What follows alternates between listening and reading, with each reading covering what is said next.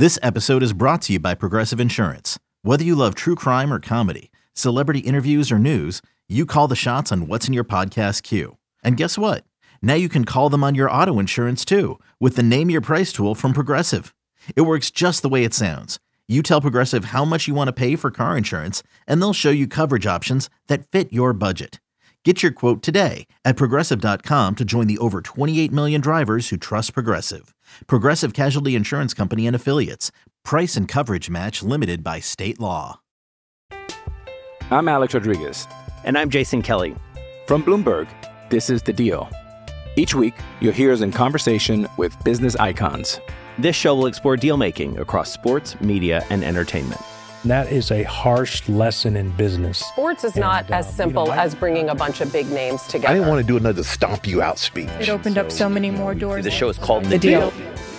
Listen to The Deal. Listen to The Deal on Spotify.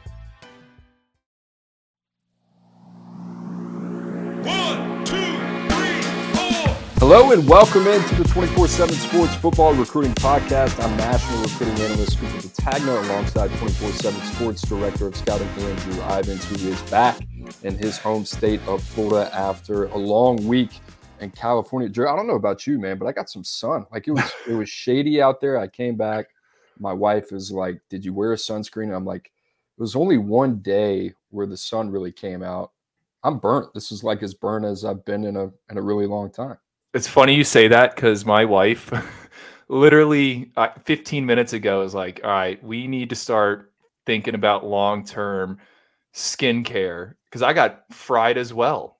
It's what do they call it? The June gloom or That's right. That's what I heard. I heard that on the broadcast of the US Open. Somebody was complaining about that because it wasn't until like 1 or 2 o'clock until the clouds really kind of burnt off and then the sun came out.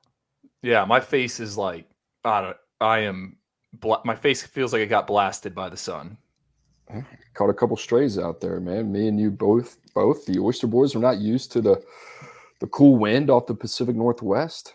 Ray Baker, as Coach Orgeron used to call it, his fight against the sun every single day. But a good week, man. Had a lot going on. Shout out Spring Hill Suites one time for putting the Oyster Boys up, taking care of us as always. Drew, Elite 11 finals. Julian Sayin, MVP of that event. We'll talk about him in a second. Also, overtime, 7-on-7, OT7 finals out there as well. What a spectacle that event is, huh? Yeah. You got it going on. I saw you put it on the Instagram. I saw you got a little booth love, right? I was in the broadcast booth for a little bit on Sunday. They needed some help. They were calling a game, and I was up in the booth, and they kept calling Tramel Jones, who's the 2025 FSU quarterback commit. They kept calling him Trevor Jackson for probably a solid 10 minutes, and I just had to be like, "Hey guys, that's Tramel Jones," and it is what it is. No, it was a good few days of football. I think a lot of people are probably wondering why we didn't do an instant reaction kind of after Friday or Saturday or Sunday. But the reality is you were flying. I was flying. I was at the OT7. I did go to the US Open round 3. And it was probably best to, digest and think things over before jumping back in here and putting a bow on the Elite 11 finals. I think we learned a lot from those 3 days. And then, some of the quarterbacks threw at the OT7 finals. Julian Sayin, I put together a dream team for that tournament, and Julian Sayin was the quarterback. He went from one event right into the other. You love to see it. So I don't know, Coop, I guess let's start at the top. Like, what is now that you've had 72 hours to think things over, just give me the biggest takeaway you have coming out of the Elite 11 finals. Well, I was really focused on that California 1 versus 2, right? Like Elijah Brown, who we have at 33, Julian Sayin that we have at 34. I think you could come out of that. Not I think. I mean, I'm going to be pretty convicted on this. Those two guys, in terms of where we see them going opposite directions, right? Julian Sayin, MVP of the event. I thought he had a super clean week. We've talked about it. If you've listened to the prior podcast, I think physically he surprised me. And the thing about him, I'm going to be interested to watch this fall doesn't always pop on tape. Statistically, he's super clean. He's over 70%, I believe, in his career in completion rate. But you don't always see those kind of like wow plays on tape, right? He did some things this week to make me believe that he's got a lot more to be developed at the next level, which is what I'm excited about. I kind of want to see that translate to the next level. On Elijah Brown, he did not make the Elite 11, the final Elite 11 by the Elite 11 finals. He did not make ours either. That being said, he commits to Stanford yesterday, I believe, right? Sunday, yep. Sunday, and I think that's a huge gift for Troy Taylor, and I think it's a little bit symbolic of where they're going. I know Stanford for you and I is going to be a talking point later this week, but I like Elijah Brown. Like we said, we talk about the resume, 29-1 as a starter. I think the arm, when you're projecting to Sundays, leaves a lot to be desired. And I don't know if that was his setting. I think when you go see him on a Friday night playing against some of the best competition in the country, you're going to take a lot more away from Elijah Brown. So that was, I would say, like, I want to preface it that maybe that's not the biggest takeaway, but off the top of my head, that was kind of what that was the storyline that I had circled going into the event that I really wanted to get that figured out. And I think we got a clear answer there. Yeah, you mentioned Julian Sayin in that resume. For all we talk about Elijah Brown being 29-1 on Friday nights, Aaron Nolan 28-3. I mean, Julian Sayin is 21-3. I said it, 10.93 yards per attempt, which is, I think, second best amongst the Elite 11 finalists. That means he's pushing it down the field, not a ton of checkdowns. I mean, it's not a bulletproof statistic, but I mean, you can kind of gather some of that or gather or pull some information. 68.6%, like you said, over his 2 seasons, throwing an interception just once every 56 pass attempts. I think coming into the Elite 11 with Julian Sayin, I viewed him as a high floor prospect, right? But I didn't know, and I've been struggling to find the term for this. I didn't know his growth potential, like how much more you could get out of him. But after watching him at Redondo Union High, after seeing him at Golden West College, like, I think there's still room for him to get even better. Does that make sense, Cooper? Like, I thought he was kind of what he is, but I think I like coming into the week, we got the update coming out at the end of the month here soon, and it's a high priority on the quarterbacks. But initially going into the event, I thought he was closer to 64 than he was to 32. Right. And I think leaving that event, not to be like, hey, it's one point on this, I would say, like, in the whole scope of the evaluation process, it's just one data point, right? So we don't want to get carried away with it. That being said, I think we got him at 34 right now, and I think we left saying, like, hey, he's got a legitimate argument to be in the top 32. I just love the fit at Alabama too, right? Looking at what they've taken in recent cycles, knowing that Tommy Rees, the former Notre Dame offensive coordinator, now is going to be calling plays in Tuscaloosa. I would anticipate they're going to, kind of play to Julian's strengths. And that's just the offense in general. Like, I think it's going to be a lot of play action. It's going to be a lot of getting the tight ends involved. And having seen Julian Sayin operate, and yes, this was routes on air. There was no pass rush, but he is pinpoint accurate when he wants to be, right? Yeah, I mean, there are stretches where he is dialed in, and I saw that at OT7. I think one game he only had 1 or 2 incompletions. That accuracy is his strength. He is a guy that can distribute and put the ball where it needs to be. So I think for Alabama, I guess that maybe is a takeaway for me on Julian Sayin. Like, I didn't know if he would be the long-term answer for the Crimson Tide, but I can see him being that guy. They needed him too. Like, I don't know if a lot of people are talking about that quarterback room, what you got right now, Milroe, Ty Simpson, maybe one of those guys emerges over the next couple years for Alabama. But to me, I wasn't high on the Eli Holstein, Dylan Lonergan, two quarterback class. Like, I think they needed to hit here. And I think they did a better job than what I originally thought, and I'm excited. I'm excited to see him in his senior year. And like you said, I think coming away from it is I think it's clear they got one of the best quarterbacks in the country. All right, Dylan Raiola, what is your takeaway there? I've had a lot of people going saying over Raiola. That was a common question I got as I walked around the overtime 7 sidelines on Sunday. In terms of the event, I mean, it's easy to get like, I would say, emotionally involved, right? Like it's easy to give an impulse take, but I think there's a sizable gap in terms of NFL traits between Dylan Raiola and whoever's next. And I still firmly believe that after seeing, him compete with other 19 of the nation's best quarterbacks. And, he can do some things that I don't think any other player can do at that position in this cycle. And he's big, he's mobile, he's agile, he's comfortable outside of the pocket. He can play off platform. In terms of his deep ball ability, I really like. There were a couple times, whether it was the accuracy challenge or other portions of the event, you kind of felt him forcing it a little bit. There's like no pause, hesitation with that. Like, to me, those are all coachable things that come with reps and confidence. Now, I would like to see him step it up on the field in terms of production. Like, I want to see him carry that.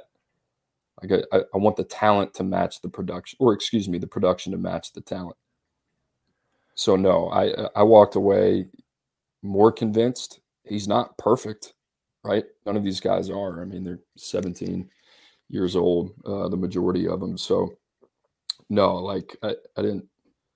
There was no part of me this weekend was like, hey, maybe Julian Saint's better than Dylan Raiola, or maybe Luke Kromenhoek is better than Dylan Raiola. Who knows? 3 or 4 years down the line. But in terms of his projectable potential and what he is already, no, I'm very convinced. And it wasn't like a world beater performance, but it was enough for me to say, like, yeah, undoubtedly, like, this guy's the number 1 player in the country. The number 2 player pushing him is a receiver, right? So, like, the positional value comes into it a little bit. And I'll say it, like, 1 through 247, it's a down year, right? And we got a lot of good quarterbacks, but they're closer to the back end of the 32 or the middle of the second round than they are top 10 legit arms, in my opinion. I think we need to point out that there was some conversation about making Raiola our alpha dog for the week. It's not like it was just a slam dunk for Julian Sayin. And I think maybe I was the only one kind of leading the charge on Raiola. Yeah, but I wasn't surprised to hear you say that by any means. Like, I thought what put Sayin over the edge at the end of the day was consistency from day 1 to day 3, right? He was the most consistent arm that I think did some things that maybe caught us off guard a little bit on night 2 specifically, that kind of put him over the edge. But I thought Raiola was the best quarterback when it came to the 7-on-7 setting. And honestly, when the bullets are flying, and I think when he's not thinking, that's when he's at his best. Yeah, I charted his 7-on-7 game. So for those unaware, each quarterback got 15 minutes to lead as many drives as they could from the 40-yard line in. And it was 7-on-7. So it wasn't the deepest collection of skill players, but there were some, Power 5 caliber prospects running around out there. I think Jeremiah Smith played in one of the games. Our guy, Luke Reynolds, the Penn State commit, he was out there, just being Luke Reynolds. And I think there was some fatigue for some of the defenses. I think some of the receivers eventually got tired. So, it depends on when that quarterback went. But I charted Raiola's game. I had him 12 of 16 for 188 yards, 4 touchdowns, and most of those were very, very high-level throws. So I think that's why I was kind of pushing for him, just given what he had done night 1. Night 2, he was kind of in the second tier of the pro days, and then I thought he had the best 7-on-7 performance, or at least one of the better ones. I'll say this, a question for me coming in was Dylan Raiola versus Ryan Puglisi. They're separated by 200 spots in our rankings. I thought that gap was maybe a little bit closer than 200 spots. I still think Dylan Raiola looks like the guy, and this isn't a knock on Puglisi. Pugs is what he says his nickname is. It's not Pugga, unfortunately. I thought Puglisi, you can see it. He's just still got a ways to go, right? He has a very live arm, which isn't surprising given the baseball background. Throws 93 miles on the mound, can apparently throw a ball 73 yards in the air. I think the accuracy needs to get there, and I think he might have been a little, I don't want to say overwhelmed by this event, but someone that doesn't play a ton on 7-on-7, someone that's not doing a ton of camps. So I don't want to say there's like a deer in the headlight type of moment. But maybe, this was a step up for him that he wasn't necessarily ready for at this juncture. So we'll see. Like you have said it so many times when we talk about Georgia and their quarterback room. Kirby's going to play the guy that gives him the best chance to win. I think Dylan Raiola obviously, has the higher ceiling, but I think you can win with Ryan Puglisi. And maybe if you're the Bulldogs, like this is the perfect situation, like just two quarterbacks and they're both going to push each other for the foreseeable future. Great part about Georgia is if you're a quarterback, like you don't need to be a superhero, right? You don't need it. You don't need a cape. You've had 25 players drafted over the last 2 years. We continue to bring up that stat, how impressive that is, but with what they're able to do to kind of dictate the game defensively, right, with that front seven and an aggressive back end as well. And then what they're able to do on the offensive line in their run game. Well, Dylan Raiola, in theory, should allow them to challenge the deeper third like they haven't been able to in the past. Yeah, I took a little bit of flack for this, but when he committed, I thought I was like, hey, this is a really good fit because I think it opens a play action passing game for them, which I think is his best quality, right, is being able to throw that deep ball accurately. And that showed up a number of times this week. I didn't think there was anybody even kind of like remotely in the same realm of what Dylan Raiola was kind of able to do with the deep ball. In terms of the touch, all of it. The placement, the pace, and the consistency, right? Like there were some flashes from some other guys with the deep ball, but if we were to hand out an award, it would go to him for best deep ball. It's a low percentage throw, right? I mean, those are explosive plays. So, no, I thought he was excellent in that area. And with Puglisi, just to touch on it, I agree with everything you said. I think you see the baseball background a little bit. He kind of he's got one speed, right? He's kind of like a closer with that fastball that he relies on. And I think with him, it's just about slowing everything down mechanically, right? Even when you watch him on tape a little bit, it's got a really high pace play tempo. And I think the biggest thing for him is just starting to kind of slow down. And like you talked about, that comes with reps, experience. He needs to get more of that under his belt. But two quarterback class, you got the number one quarterback in the country. You got another guy with an NFL arm, right? So I thought now that I'm looking back on it, one of the most interesting things, and I still need to go through all the audio, but I think I spoke to 18 of the 20 finalists at check-in. Julian Sain was not one of them. He was like the only guy I missed. But I asked each one of these kids, all right, when did the quarterback specific training start? Now, I know I touched on this on the last episode. A lot of them is around like 7th grade. But then I asked like, hey, how many different quarterback trainers have you worked with? And the median number is probably like 4 or 5.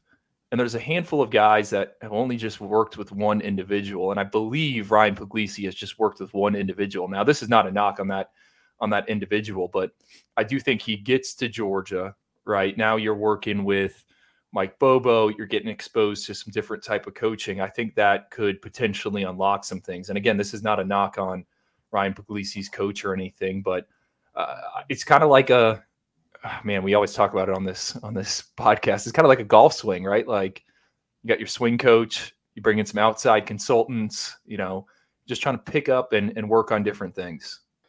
Yeah, I'm on my third golf coach right now. I've only been playing for a year, right? So there you go. We're going to take a quick break. You're listening to the 24/7 Sports Football Recruiting Podcast. I'm Alex Rodriguez. And I'm Jason Kelly. From Bloomberg, this is The Deal. Each week, you'll hear us in conversation with business icons. This show will explore deal making across sports, media, and entertainment. And that is a harsh lesson in business. Sports is not as simple as bringing a bunch of big names together. I didn't want to do another stomp you out speech. It opened up so many more doors. The show is called The Deal. Listen to The Deal. Listen to The Deal on Spotify. Hey, it's Kaylee Cuoco for Priceline. Ready to go to your happy place for a happy price? Well, why didn't you say so? Just download the Priceline app right now and save up to 60% on hotels. So whether it's Cousin Kevin's Kazoo Concert in Kansas City, go Kevin, or Becky's Bachelorette Bash in Bermuda, you never have to miss a trip ever again. So download the Priceline app today. Your savings are waiting.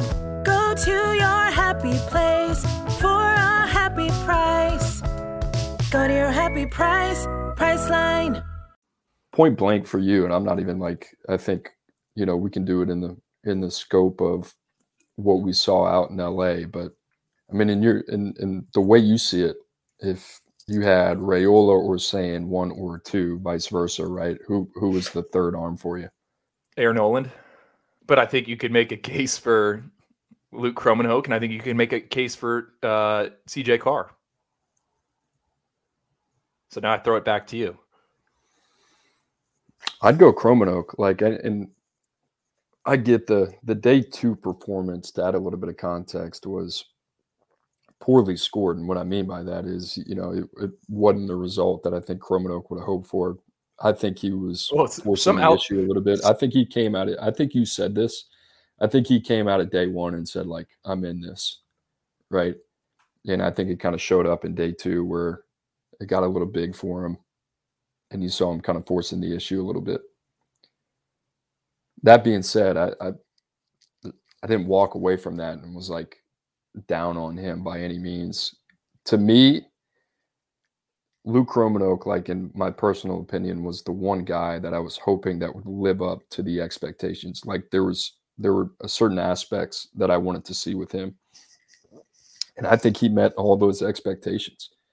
And maybe the consistency was not there in terms of those high-level traits that we're talking about, but the flashes were, right? And this is a guy that we've talked about it, right? He used to play receiver. Man, he was on special teams, kickoff units, right, not too long ago. So not a ton of familiarity with the quarterback position. And at times, I thought he was the second most talented quarterback there. On night 1, I was, I said it on the pod, I was blown away. And then day 2, I think, was a down day. And I think day 3 was a little bit of a mixed bag, but he kind of rallied late, right, as you alluded to. So I love Luke Kromenhoek.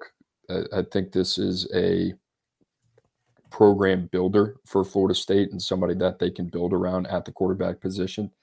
I think the other aspect of his game that we don't talk about it a lot and you don't see in this setting is that he's a good athlete, right? He's a guy that you have to account for on the ground as well. Pro comp Ryan Tannehill. He's the guy to me, Andrew, if we were in an NFL draft war room and we were a couple months out and he's going through this evaluation process, maybe it's a postseason all-star event, maybe it's a combine. He's the guy that just steadily climbs the draft boards, right? And I don't really see it being any different from us. I mean, the more you kind of learn about him, the more you really like him. I don't know if you're going to agree here, but I'm gonna float this out. Is he the best on the move when it comes to distributing the football? And maybe we didn't see it in Los Angeles, but I'm talking on tape, right? I like Dylan Raiola, how he moves around in the pocket. I think he's kind of savvy in there, and he's not much of a threat as a runner. But Luke Kromenhoek, he can roll out, right? And he can pepper it down the field and hit his marks, but he's also if he sees the lane, he's going to get 10 yards. And I'm trying to think of who else in the class can, or of this group can do that. Like we've said with Aaron Nolan, he wants to play in the pocket. Julian Sayin, and I brought this up on our what was that? It's like a post-game show for the Elite 11. Julian Sayin's one of the only individuals here or at the Elite 11 finals that if you watch his junior stuff, like he works under center at times. And I think that might have helped him a little bit. A lot of the stations, you got to take a drop from a tee, in under center stance. So I think that's something about Kromenhoek. You said you brought up him coming on late Friday during 7-on-7. He started off back-to-back sacks, right? So you have 4 or 5 seconds to get rid of the football. If you don't, it's a coverage sack, plays blown dead. So I don't think anyone else started off with 2 straight sacks. I think first drive didn't score, and then he rallied off 3 straight scoring drives, and they were balls over the middle, hitting breaking routes, perfectly timed, with enough juice to get there. I think there were some big time throws, Coop, and I haven't even told you this.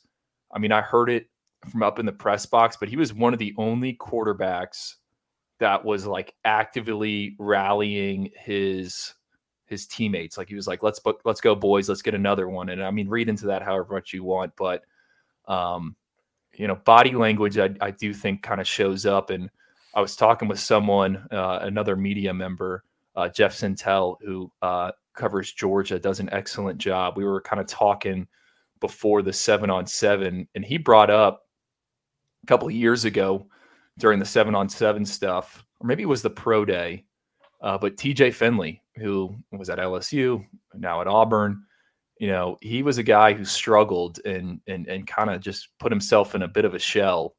And, I think that is something you can pull away from it, because I've heard different things about TJ Finley and kind of his attitude. So it was nice to see Luke, kind of getting the boys going and wanting to score, right? He didn't want to play safe.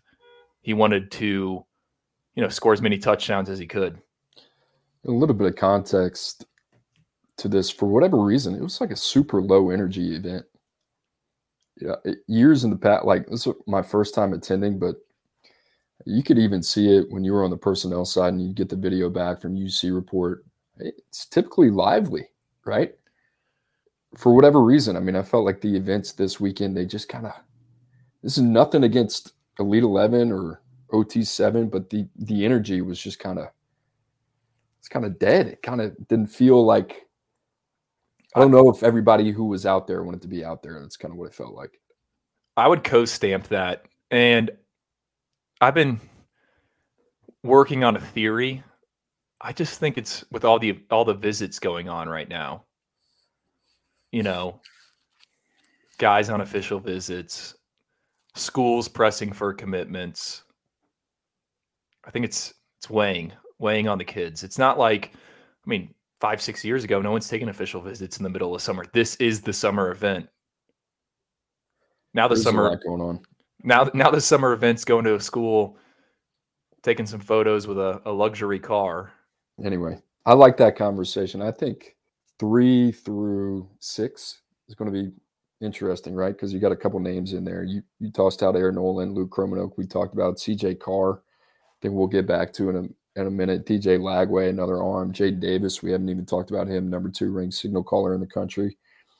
Drew, I've had a lot of questions because it seems like there's been a lot of different reports depending on who you talk to about CJ Carr, but your general takeaways on him. And I'll say this, like you and I we had some expectations for him coming into the event. So I'd love to get your thoughts on, hey, did he meet those expectations? Was it a mixed bag? Was this a guy who underperformed? What were your thoughts on CJ Carr? I think I was hoping for a little bit more, but I'm not walking away disappointed, if that makes sense, right?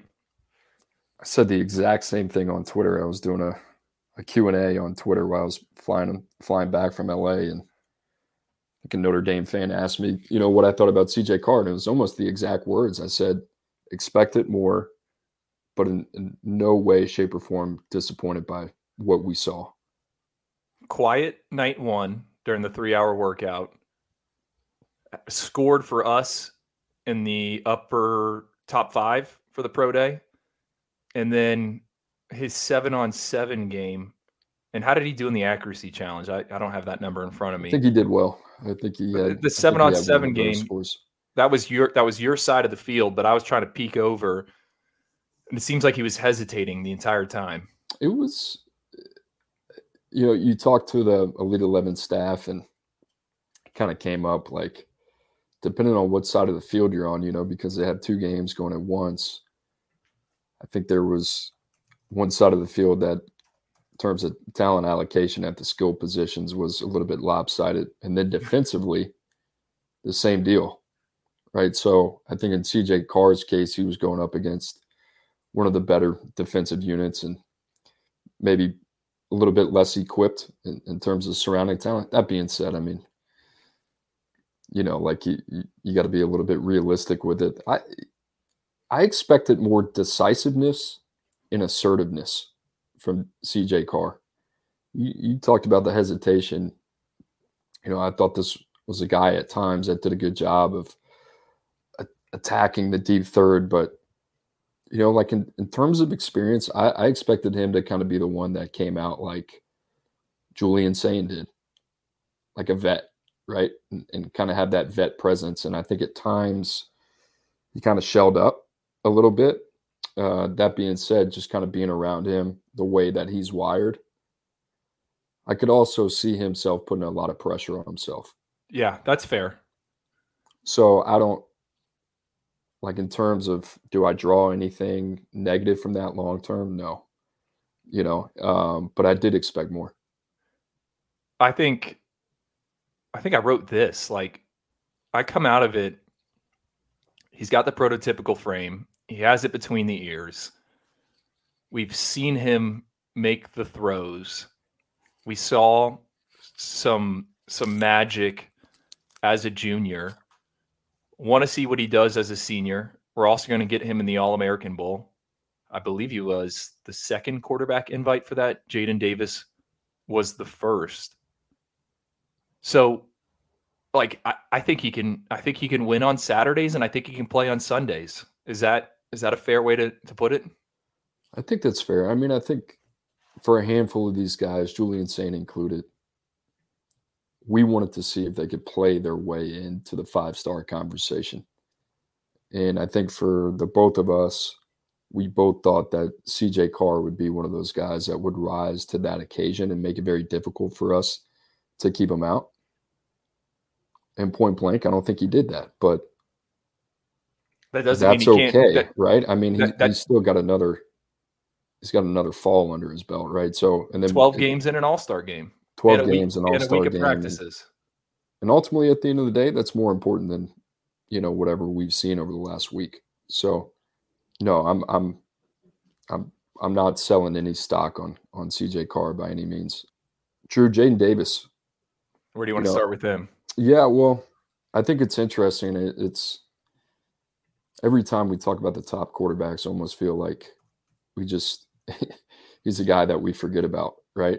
And it's easy to forget about because I think when you stack them up with some of these other guys we talked about Raiola, we've talked about Sain, we've talked about Cromano, talked a little bit about Air Nolan. I think when you start with him and you talk about when it comes to our rankings, I don't think he has the type of physical clay that matches up with some of those names that we've already discussed. But he does some things that I really like. And you talk about the floor.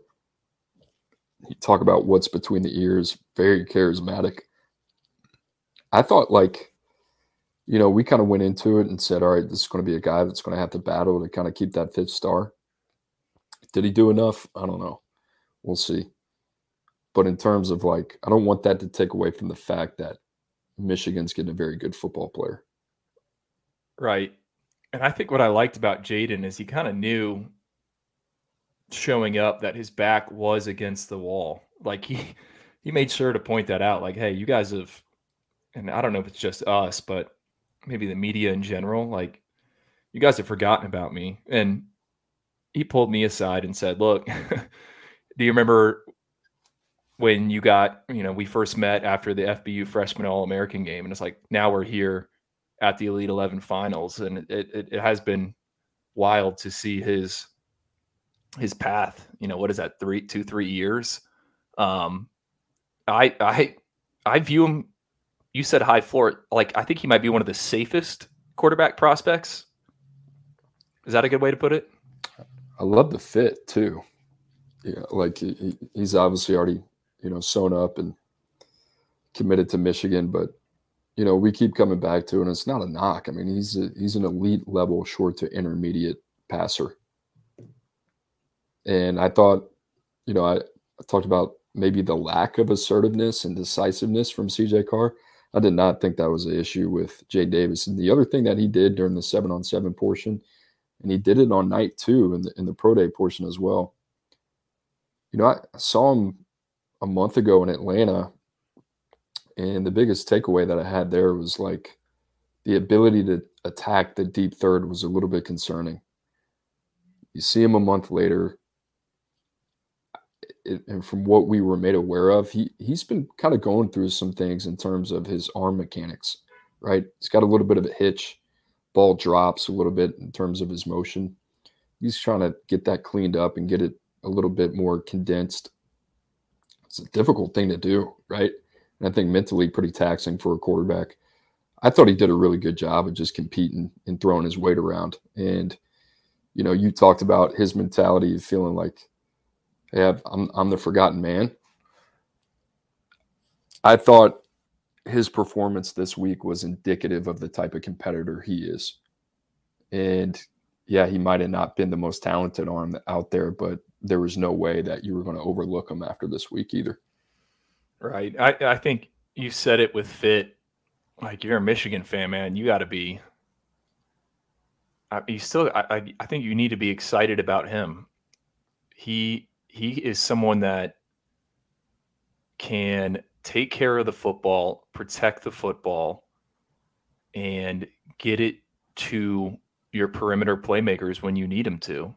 I know I said earlier, like, Kromenhoek, I think might be one of the best or the best on the move throwing, but Jaden Davis also excels in that department. I thought some of his better balls from the week came when he was working towards the numbers and asked to throw a comeback or an out. Like, he is putting it right in the receiver's face time and time again. Like, that's where he makes his money, in that short to intermediate. Aaron Nolan, the other name that always gets associated with Jaden Davis. And if you're keeping up on the rankings, Jaden Davis in the top 32 right now, 5-star status. Aaron Nolan hoping to push for 5-star status inside the top 50 of the top 247. Your thoughts of Aaron Nolan this week? Thought he came out hot, maybe drifted back a little bit. But when you kind of go back through the entire week, I thought it was solid. I still think he has a very high ceiling. I didn't get to see much of his 7-on-7 games. I'm going to have to default to you there. But I think it's hard to come out of that event and not think he is one of the top 6 guys in the country. He struggled in the 7-on-7. I liked what he did the night before. I mean, it's a long week. It's a long week for these guys, right? I mean, you get to – I think you see a little bit of the fatigue. And in terms of like the level of focus that you have to rise to the occasion day in and day out, I think that's part of the event, right? They're putting you through NFL testing, not only on the field but off the field as well. I think Aaron Nolan did a really good job. We have him, I think, 47 right now, right, in terms of our quarterback rankings.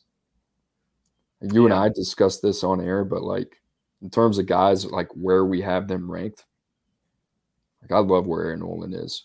You know, a bunch of Ohio State fans might beg to differ, but he's a winner. Like I said, I don't think what we saw this past week is indicative of what you're going to see on Fridays or Saturdays for years to come, right? Like, I think that's where you get the best version of Aaron Nolan. I think he's a gamer. I think he is excellent between the ears. And then in terms of like competitive temperament, leader, and intangibles, I think it's all plus, right? So, you and I had talked about this, but like in terms of NFL upside, I mean, I feel like he just physically just like keeps sprouting. Yeah, he looks like it. Kind of reminds me of, I mean, I know people are like, wait, what? Like CJ Stroud, in terms of like when you saw him, and it's not like he's like lanky, but like, that there's more there, right? When you look at the frame, we want to talk about growth potential, and it's like he's only going to mature physically. And what does he look like not only 2 years down the line, but what does he look like 4 years down the line? I'm excited about him because he's a different quarterback than what they've had there in the past. I feel like, and you said it. I mean, he's a pocket passer. He's quick twitch, but that's his arena, right? The pocket. That's where he is. We got to see him distribute on night 2. We're going to take a quick break. You're listening to the 24/7 Sports Football Recruiting Podcast. Okay, you said you like where we have Aaron Nolan ranked, and I said on the YouTube broadcast, I like where we have DJ Lagway ranked. The goods were really good. I think the bads were kind of bad. He had one of the worst 7-on-7 performances, was picked off twice, never found the end zone. That was, I believe, the last game of the day or the second last game of the day. But I thought DJ Lagway looked like he should be there. I thought there were flashes where you're like, all right, if this guy gets it together, he could hit and it could be huge. I think we've discussed it here in this airspace. He's got such a big cannon for an arm that he doesn't really have to use his lower half. He's an upper body thrower. And I think the biggest thing for him is going to be syncing up the lower half, the footwork, and the arm, the top half, the torso. To me, like he's a big ball of clay, right? We got him inside the top 50 right now. You really learn to like just appreciate DJ Lagway when you turn on the tape, right? When it's organized chaos and you get to see him at his best, which I think is as a playmaker when the play breaks down. The structure of the pocket and the structure of the offense is a completely different game, right? But I think when he has to be able to create, find explosive opportunities down the field, or maybe create with his legs, that's where DJ Lagway starts to separate himself from the rest of the pack. Now, if you know anything about Elite 11, it's all about structure, right? You got 20 scripted plays, you got 15 minutes in a 7-on-7 setting, and then you have pretty much a stationary 3-hour workout on night 1. I think the best way to describe him is he was a mixed bag, and the talent is so intoxicating, and maybe the floor is lower than some of these guys that we've talked about. He's got top 32 traits, right? So I think it would be irresponsible for us not to keep him in that general neighborhood, regardless of what we've seen this week. And I think coming into the event, we knew mechanically that, he wasn't a guy that was fully polished there, but you said it. To me, it's the footwork. Like it's almost like the Josh Allen conundrum, right? Like where's the issue with the accuracy? Well, athleticism it all starts at the feet, right? So I think mechanically from a footwork standpoint, that's going to be the biggest issue facing him as he advances forward in his career. And if he can get that cleaned up, then to me, sky's the limit. Like where we have him ranked. You want to go down let's hit on some other guys. We're already 42 minutes into this. Yeah, I was about to say, I don't want to be on here an hour and a half, but Yeah, some other names. I mean, I guess we can kind of, I don't know, the names that I would say maybe surprised me a little bit. Like I was doing research on Will Hammond up until I got to LA.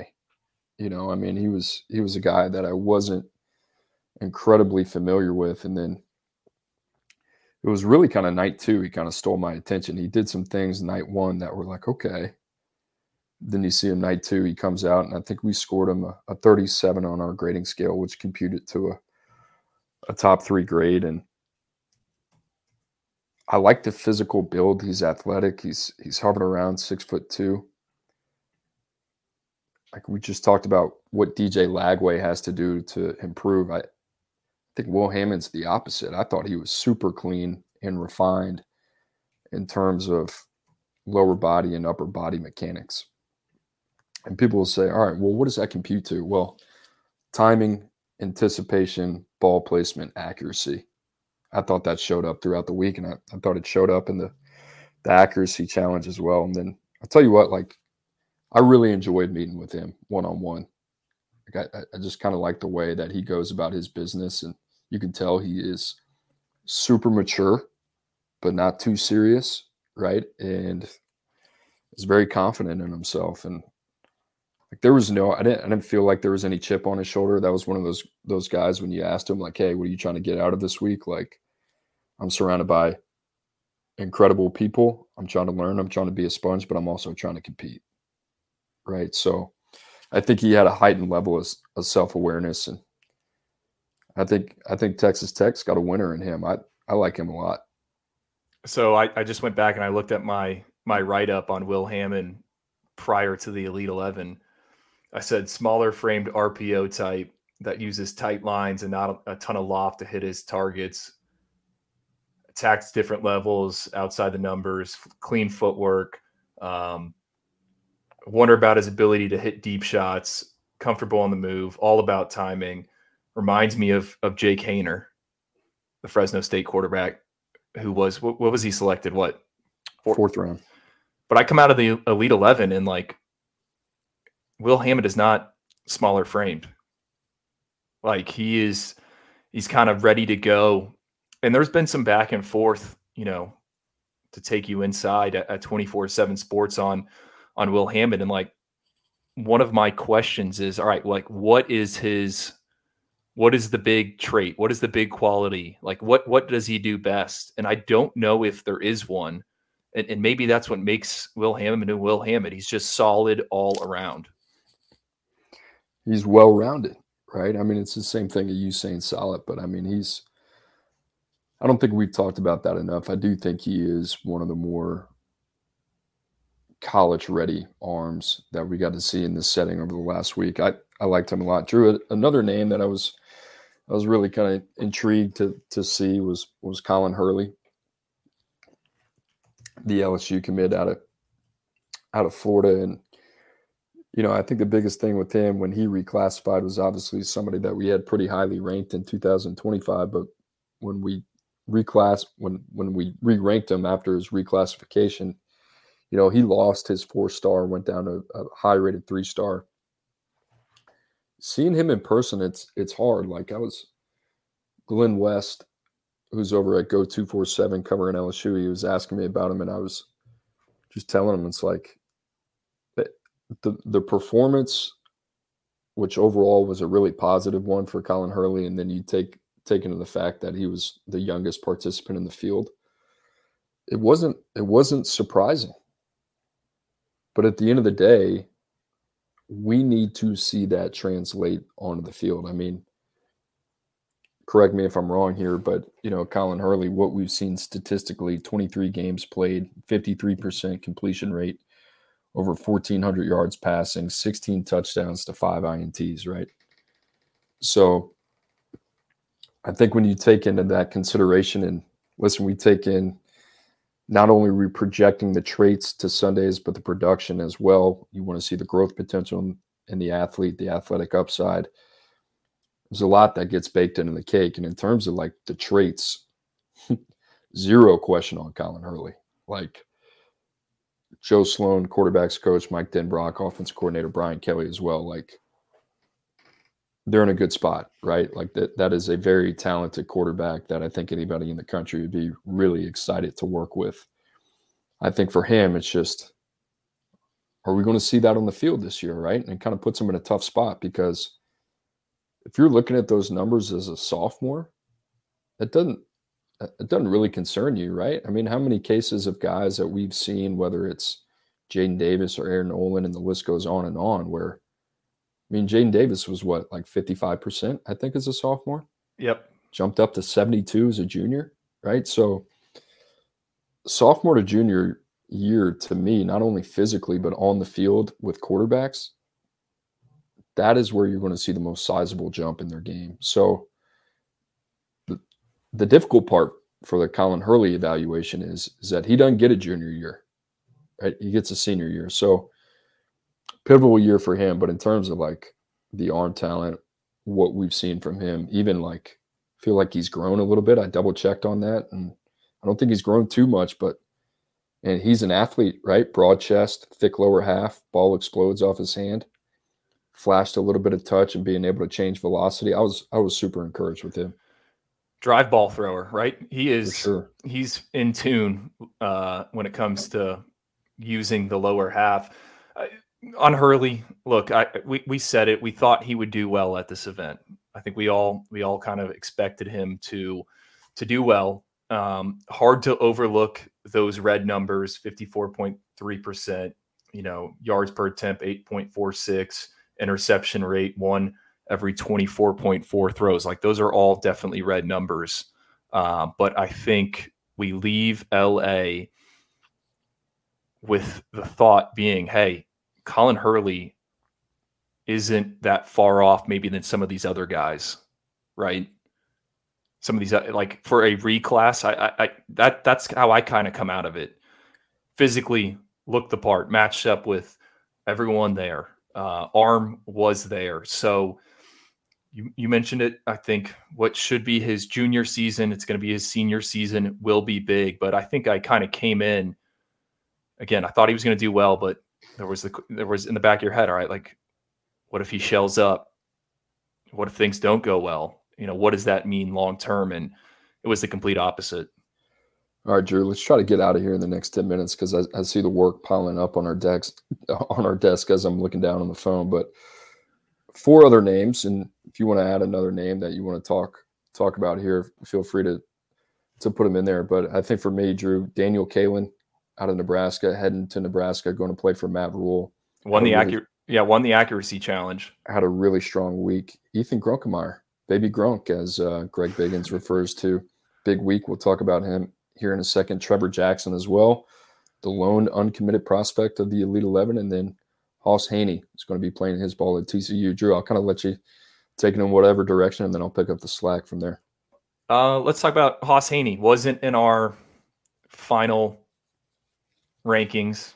Probably the one I wish we had got in there. I just don't know how we would have got him in there. I think we've said it like 5 times on this podcast. I know we said it like every YouTube show. Love the fit at TCU. He's not the biggest kid, but he is explosive, right? And he is a guy that can run the football. I mean, he has legitimate verified track speed. Loved interviewing him, meeting him, talking with him. Love the mindset, guy who likes to strum the guitar in his free time. So I thought it was a really good week for him. And I'm sure there's some Horned Frog fans out there. It's like, you guys keep hyping him up, but he didn't make it. I think he was like the guy that was on the final cutting block when we were asked to finalize our rankings in 2 minutes in the corner of Redondo Union High School after staring at 7-on-7 play for 4 straight hours. So that was fun. Trevor Jackson, I mean, you called it, right? Recruiting's going to take off. I bumped into him and his family at OT7 on Sunday. Super nice people. His brother actually plays defensive end at Florida Atlantic. So I've known the family for quite some time. Maryland offered, I think, Saturday morning, right, when you were flying back across the country. Trevor going to throw at Miami on Thursday. He also said Michigan State is in contact. So you were spot on there. I mean, he, aside from Colin Hurley, he's one of the youngest players in the field. He is 16 years old. You want to talk about clay that can be molded. The arm is strong. He made one throw. What was it, during his pro day? You turned to me, you said that's an NFL throw. Just has to get consistent. His 7-on-7 game was all over the place, but man, in an era where is so much quarterback movement, right? Everyone's in the transfer portal. If I'm a school out there and I can talk my offensive coordinator into it, I can talk my current quarterback commit, like, why do you not take him as a second QB with the understanding, hey, he is going to redshirt, like almost like a gray shirt. Like I keep thinking about that. I'd be excited if he was my only quarterback in the class. And here's my issue. Like in Miami, Michigan State, and Maryland might be catching some strays here. Why do you have to wait until Elite 11 to have the validation to make your move? Well, Coop, I mean, Trevor was dinged up last season, right? Separated shoulder. He doesn't have a ton of starts. And to be honest, I was at a spring game and it really wasn't that great. So, I'll push back in that way. Well, I understand, but what do you have to hear from anybody in the recruiting industry or anybody out there that you didn't already know? I guess what I'm saying is, like, there's a window of opportunity for these programs, and I'll give Pitt a lot of credit, right, who made their move on Trevor Jackson pretty early here. I don't know. I don't understand it. To me, I guess what I'm saying is, like, somebody asked, like, hey, how is Penn State having this success, right? Like, Ethan Grunkemeyer, Jackson Smolik. Well, Jackson Smolik was kind of in the same case last year, what we saw, right? Penn State was more in a little bit of reactionary mode, but Ethan Grunkemeyer, it's like, well, they're very aware of the quarterback market and their surroundings. They understand their board. They've been through their process. They've done their homework. And now it's time to be assertive and make a decision. I'm not trying to railroad the podcast here, but it's like, I mean, we called this weeks ago on Trevor Jackson. He's 16 years old. He's got a live arm. There's a lot of polish that needs to happen, but you have to wait for the Elite 11 to get the validation that you need to go pull the trigger on a guy. Anyway, let's talk about Grunks. I like Grunk. I'm a fan. I like Grunk a lot. I feel like we use the same terms over and over and over again, but he has a strong arm. And I went back, I was like going through Instagram reels or something, and it was night one when they had to make, it was like 6 throws to different levels, one by one, and they had all the cameras around him. Like, dude, it comes off his hand so fast, like a screaming missile. And he's someone that his best football isn't even close to being played. He's just it looks natural to him, and he's really good at attacking the center of the defense, that second level. You charted his 7-on-7 game, but when I looked over, I'm like, dude, this is one of the only guys that's like, F it. I'm taking my shots over the middle. I'm not trying to check down. He was letting it rip. I think he got a little bit more and more comfortable as the week kind of went on. I thought week or day one, I don't want to say it was a mixed bag. I actually think he ended up playing quite well on night one. But I think initially, there were some things that he was probably a little nervous, I would say. And then you get into the week and you're like, all right, for some of these guys, I feel like the fact that there is no expectation for them to perform at a high level, that almost is a positive for them. And I think in a guy like Ethan Grunkemeyer, and certainly in his case it was, but I enjoyed watching him. Drew, you talked about it. I think, you talked about Colin Hurley's ability to be a drive ball thrower. I kind of thought the same thing with Ethan Grunkemeyer, right? Like that second layer of the defense, which is like 15 to 20 yards, his ability to throw over routes. And they just, for me, it was like one of those things. You're like, okay, this guy's got a little bit something to him. Like him, love what Penn State's getting, and I really like how that quarterback room's kind of lining up, right? You got 2 more years of Drew Aller, and then, from there, Jackson Smolik, and then Ethan Grunkemeyer, right? So they're set up in a pretty good spot. Was there another quarterback you had in that group, or was it just those 3? Daniel Kalen. I thought we already talked about Kalen. I don't think we did. I think we mentioned him. I mentioned him. We didn't really get in depth on him, but I kind of had him circled coming into the event because I liked what he did at the Elite 11 regionals in Ohio. And I thought, all right, here's this guy, big frame, strong arm, can push the ball downfield. And then he just kind of settled in. You get around his personality a little bit. He's a pretty jovial kid, likes to joke around. He was just having fun, man, in the moment as well. I think he had the highest score in the accuracy challenge on day 3. He did. He can rip it. I really love what Nebraska's getting there. I mean, you talk about a guy similar to Raiola. I kind of like him in a play action based offense, right? I pointed this out. Second Elite 11 invite ever from the state of Nebraska. You thought I was going to say someone from 10 years ago. Zane Flores, who's now at Oklahoma State, was the first. But, I think and Zane performed very well last year at the Elite 11 finals. I do think it says something to show up in that setting, right, where traditionally signal callers from that state aren't there, and to hold your own.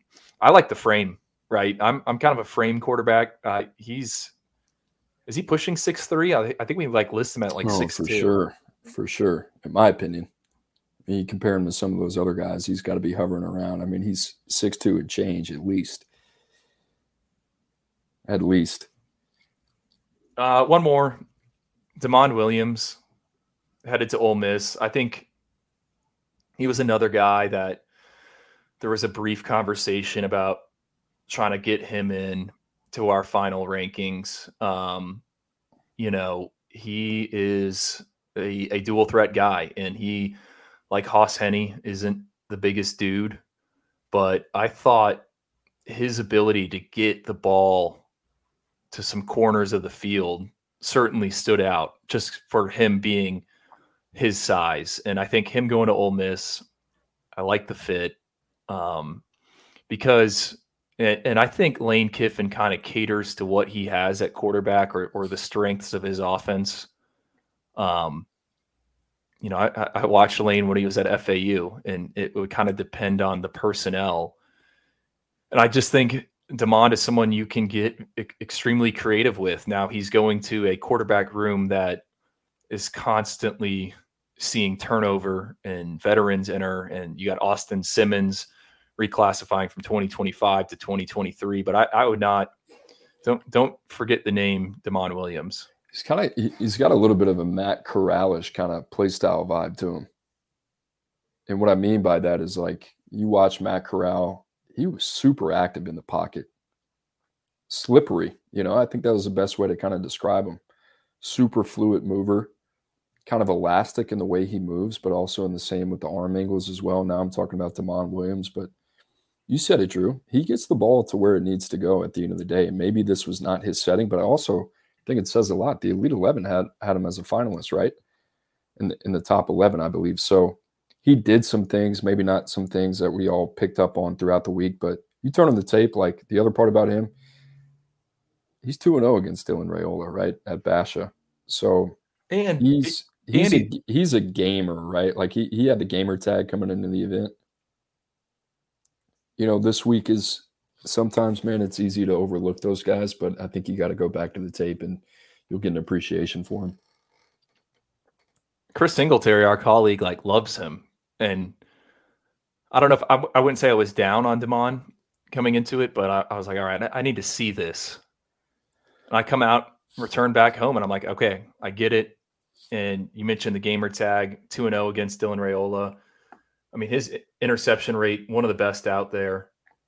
His tape is fun. Completes 69% of his passes, 28-4. There's just a lot to like. All right, Drew, you ready to get out of here? Yeah, buddy, I'm ready, man. It doesn't stop. Future 50 on deck. Forgot about Future 50. My wife's going to kill me, man. Been married for, 3 weeks, and it's 2 road trips already. I got a lot of catching up to do. That's good, man. We're seeing some good football players. Can I toss out one funny thing that happened from the Elite 11 finals that I've told you, but has not been broadcast yet?